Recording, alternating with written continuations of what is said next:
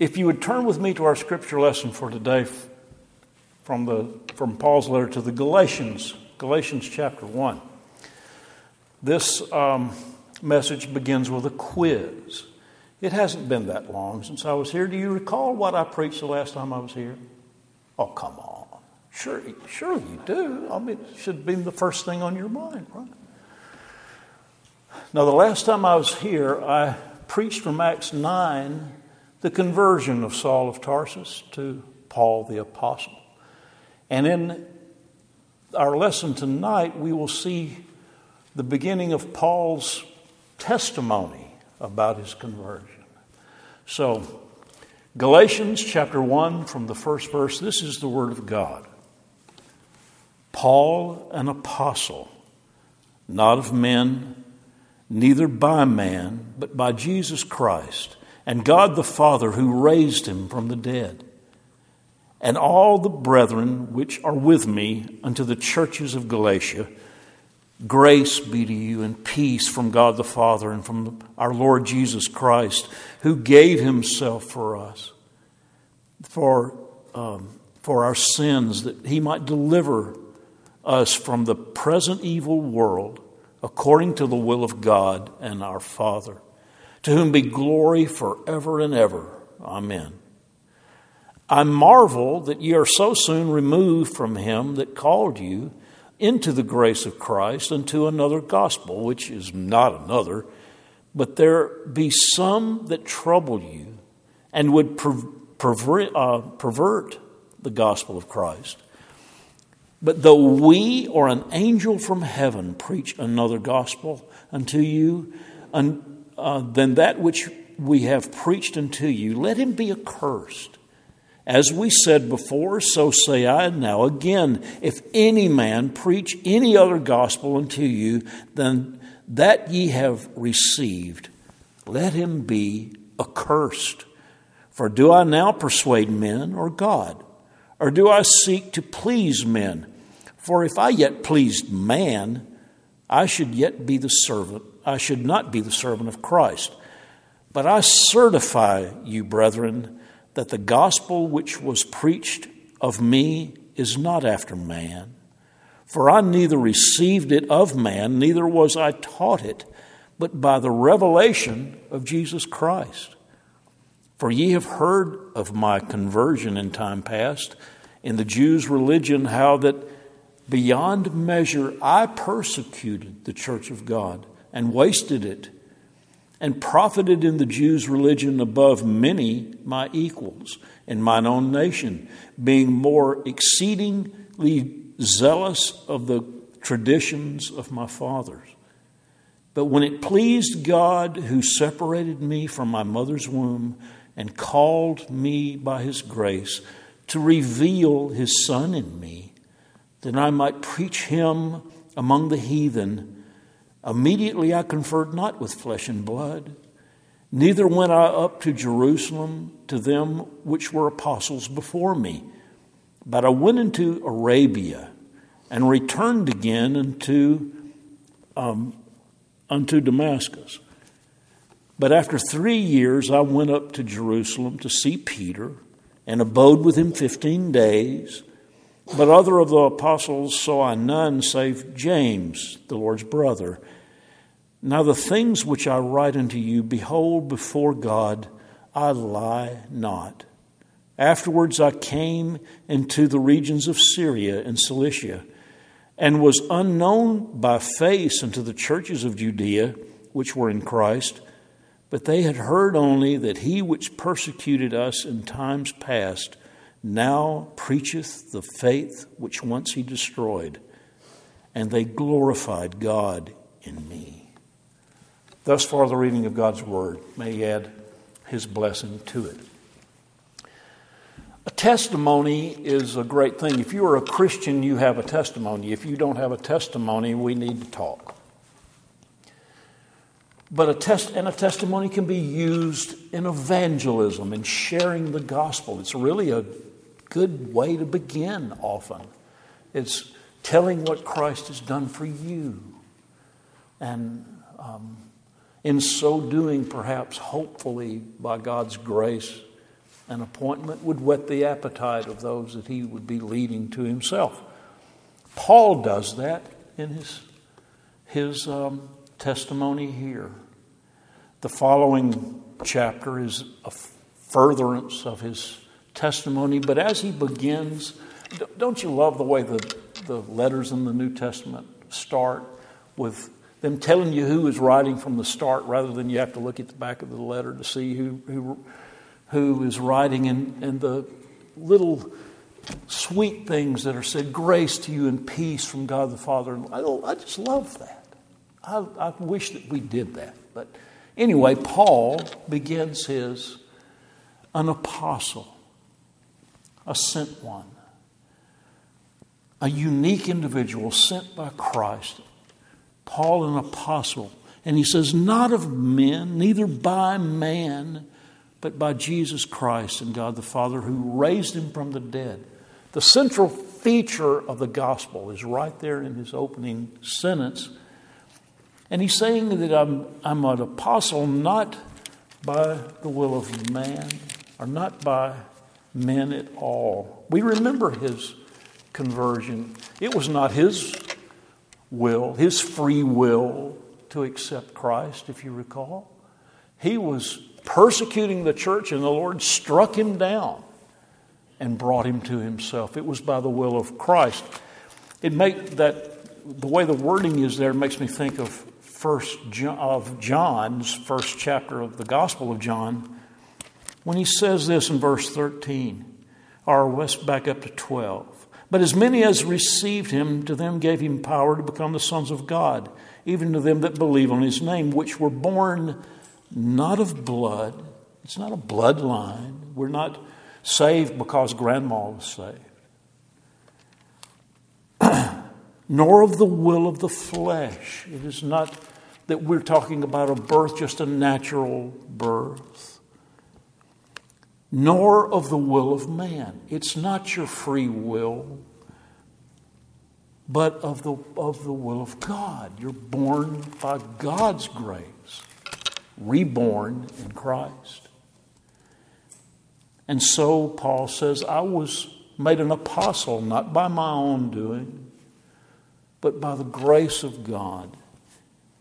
And all the brethren which are with me here, we're sending this letter to the churches. Grace to you and peace from God the Father and from the Lord Jesus Christ, who gave himself for our sins, that he might deliver us from the present evil world. In 2 of the first 4 verses, he's given us the centerpieces of the gospel, that Christ died for us, he gave himself for us, and that he was raised from the dead.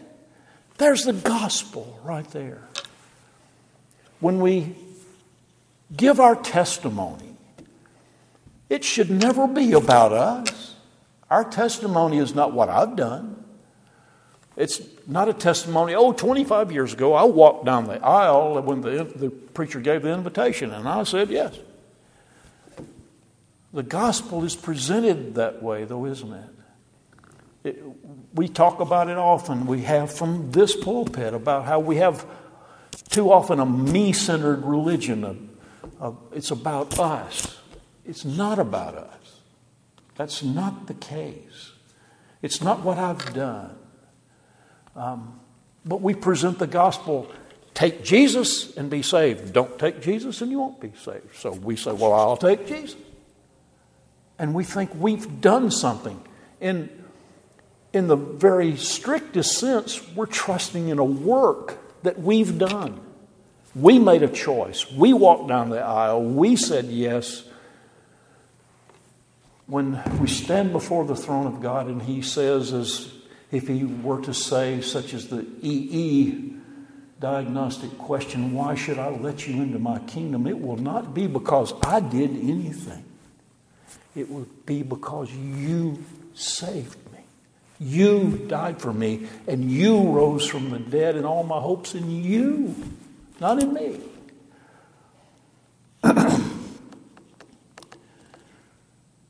To him be glory forever and ever. Then he says, I am just flabbergasted. I marvel that you were so soon removed from that. from the concept that you were saved by grace. You slip off, and we do too, into a works religion. All of us do it. It's our default spirit, our natural spirit that says, I must do something to gain God's favor. Even Christians believe, well, I sinned today. Well, it's not going to go well for me today. Or, I really have been a pretty good boy lately, so God's going to be really good to me. Everything's going to go real well. And then when it doesn't, you say, well, wait a minute, I've been good. No, you haven't. You've sinned in ways that you weren't even aware. And I have too. We never, ever earn God's favor. We never deserve it. It's always grace. And Paul says, I don't see how in the world you have slipped off this way. Though we or an angel from heaven preach any other gospel unto you than which you have received, let him be accursed. Well, Diana knows where I'm going with this. I always come back around to my Mormon friend, don't I? I believe, unlike many, that Joseph Smith actually did see something out there in the woods. I believe it was a fallen angel. And how many lives have been destroyed because he believed that fallen angel. In their Book of Mormon, many of the writings seem very similar to the King James Version. And as a matter of fact, some large sections of the Bible are actually in the Book of Mormon. That was just where Joseph Smith or the angel Moroni were not very creative. They just copied text. But one verse really stood out for me. My friend his daughter had sent me a Book of Mormon. We had gotten into our debate, which happens every once in a while, about who's right and who's wrong. And I had written him a 9-page letter. And I'd covered every point of the Book of the Mormon religion that I knew and every rebuttal. I was real proud of myself. His response was, just read the Book of Mormon. And so they sent me one. Ephesians 2:8 and 9 reads like what? You can probably recite it with me. By grace are you saved through faith, and that not of yourselves. It is the gift of God, not of works, lest anyone should boast. Right? In their book of 2nd Nephi, it says, for by grace are ye saved after all you can do. If it's after all I can do, it's not grace. I'm trying to earn it. It's my works is what I'm hoping in and depending on. And that's what's happened to the people in Galatia. We know that from further in the book or the letter to the Galatians. He says in chapter 3, O foolish Galatians, who hath bewitched you that ye should not obey the truth, before whose eyes Jesus Christ hath been evidently set forth, crucified among you? This only would I learn of you. Received ye the Spirit by the works of the law, or by the hearing of faith? Are ye so foolish, having begun in the Spirit, are ye now made perfect by the flesh? It's not going to continue by works. It's not like you've been saved now. You've got to keep it going. We were talking earlier when I got here tonight about the homeless gentleman that visited your church, and how Trinity, when I was at Trinity, we worked with, in the food service industry, with a lot of guys from Signs and Wonders and Friends of Alcoholics. And one of the men with a good heart, trying to minister to these guys, said, well, we can get them saved now, we just got to keep them saved. You can't do either.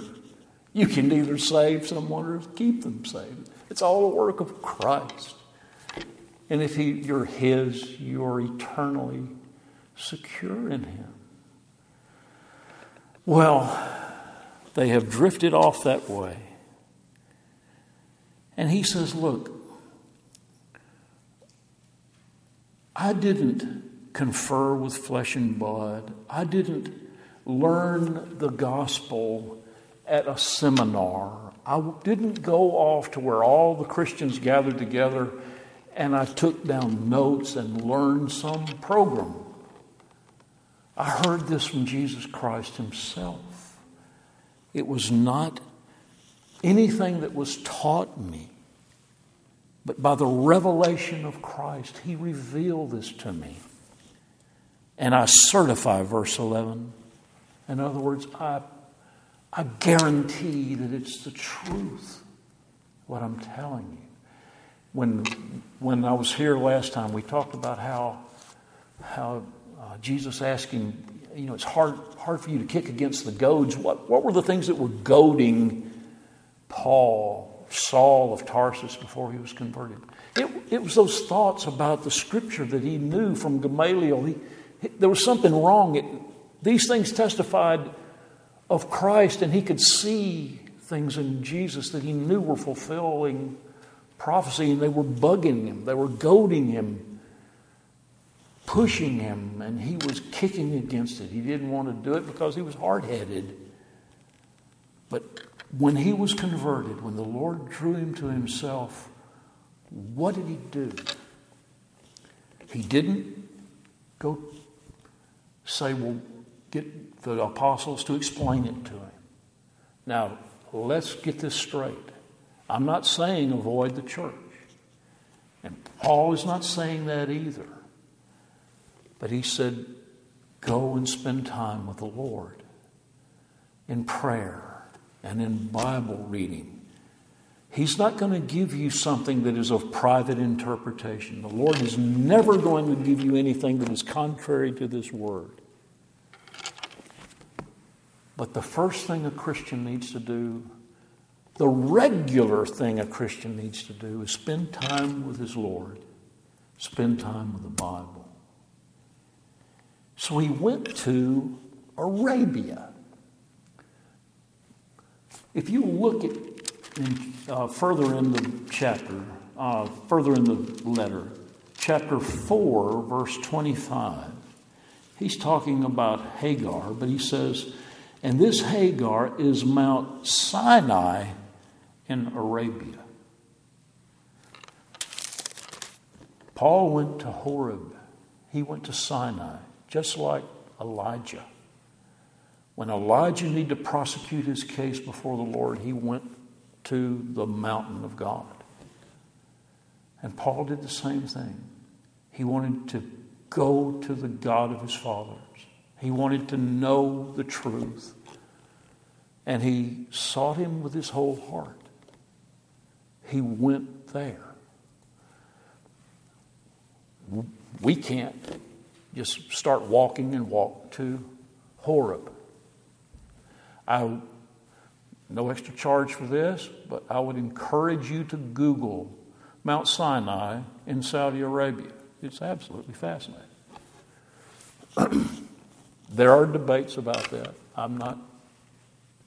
This is not the gospel according to Ben tonight. It was last time, but not. But he went to seek God is the point. He went to spend time alone with his Lord. He did that first. And then when he came back, he went to see Peter. Spent time with him, lived with him for 15 days. Don't you know that was a rich time?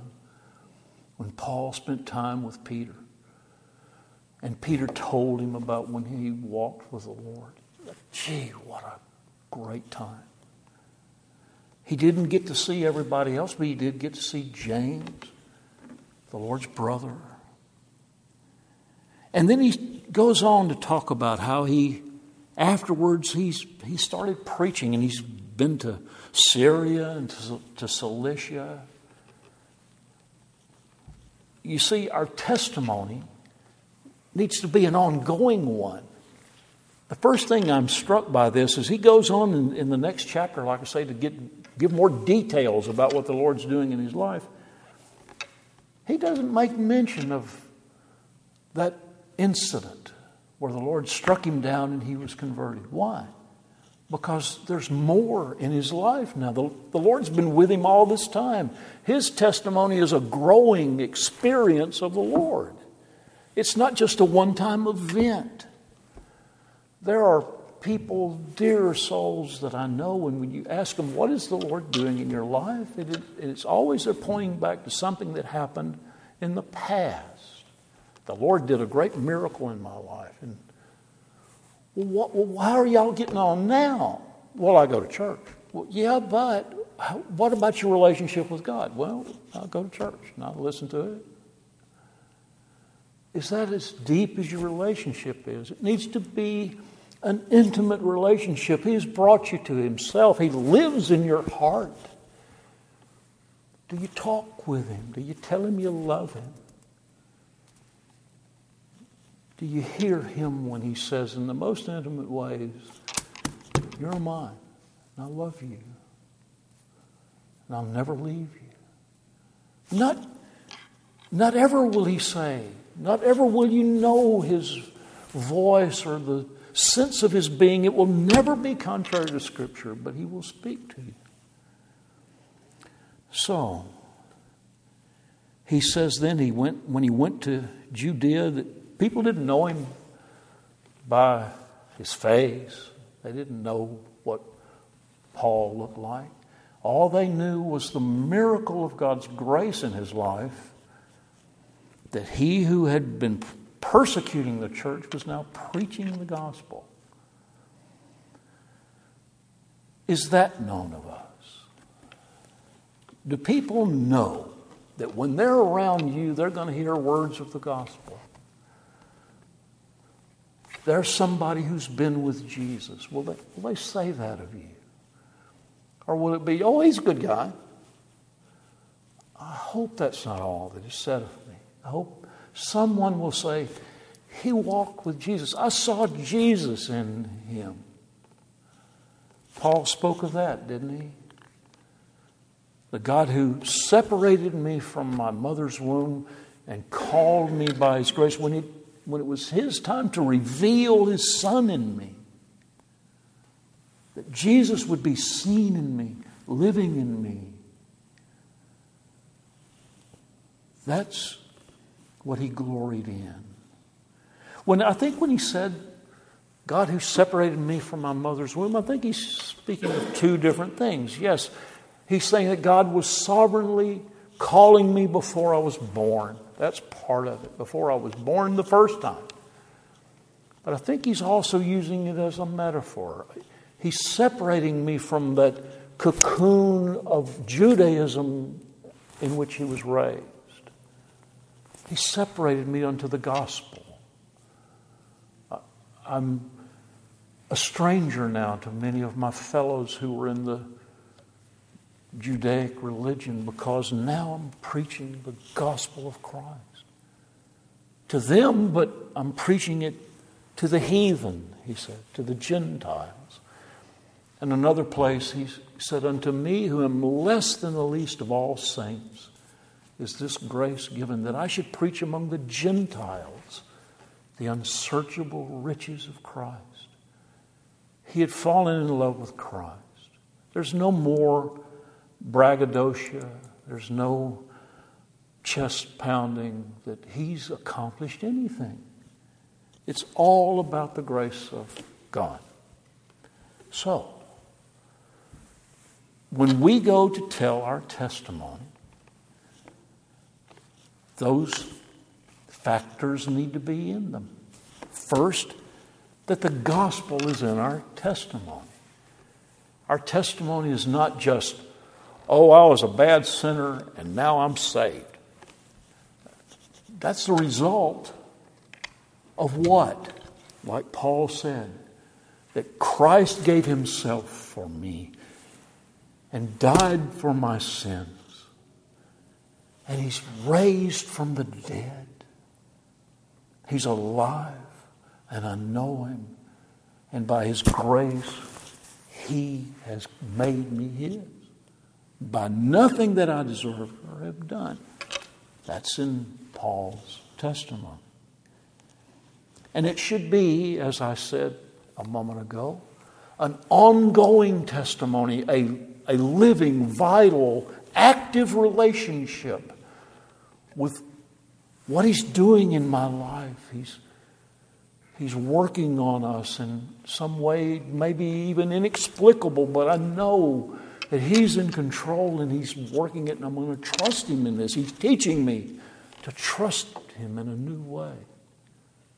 There's something going on with that relationship. And then finally, verse 24, that simple little verse. They glorified God in me. What a word.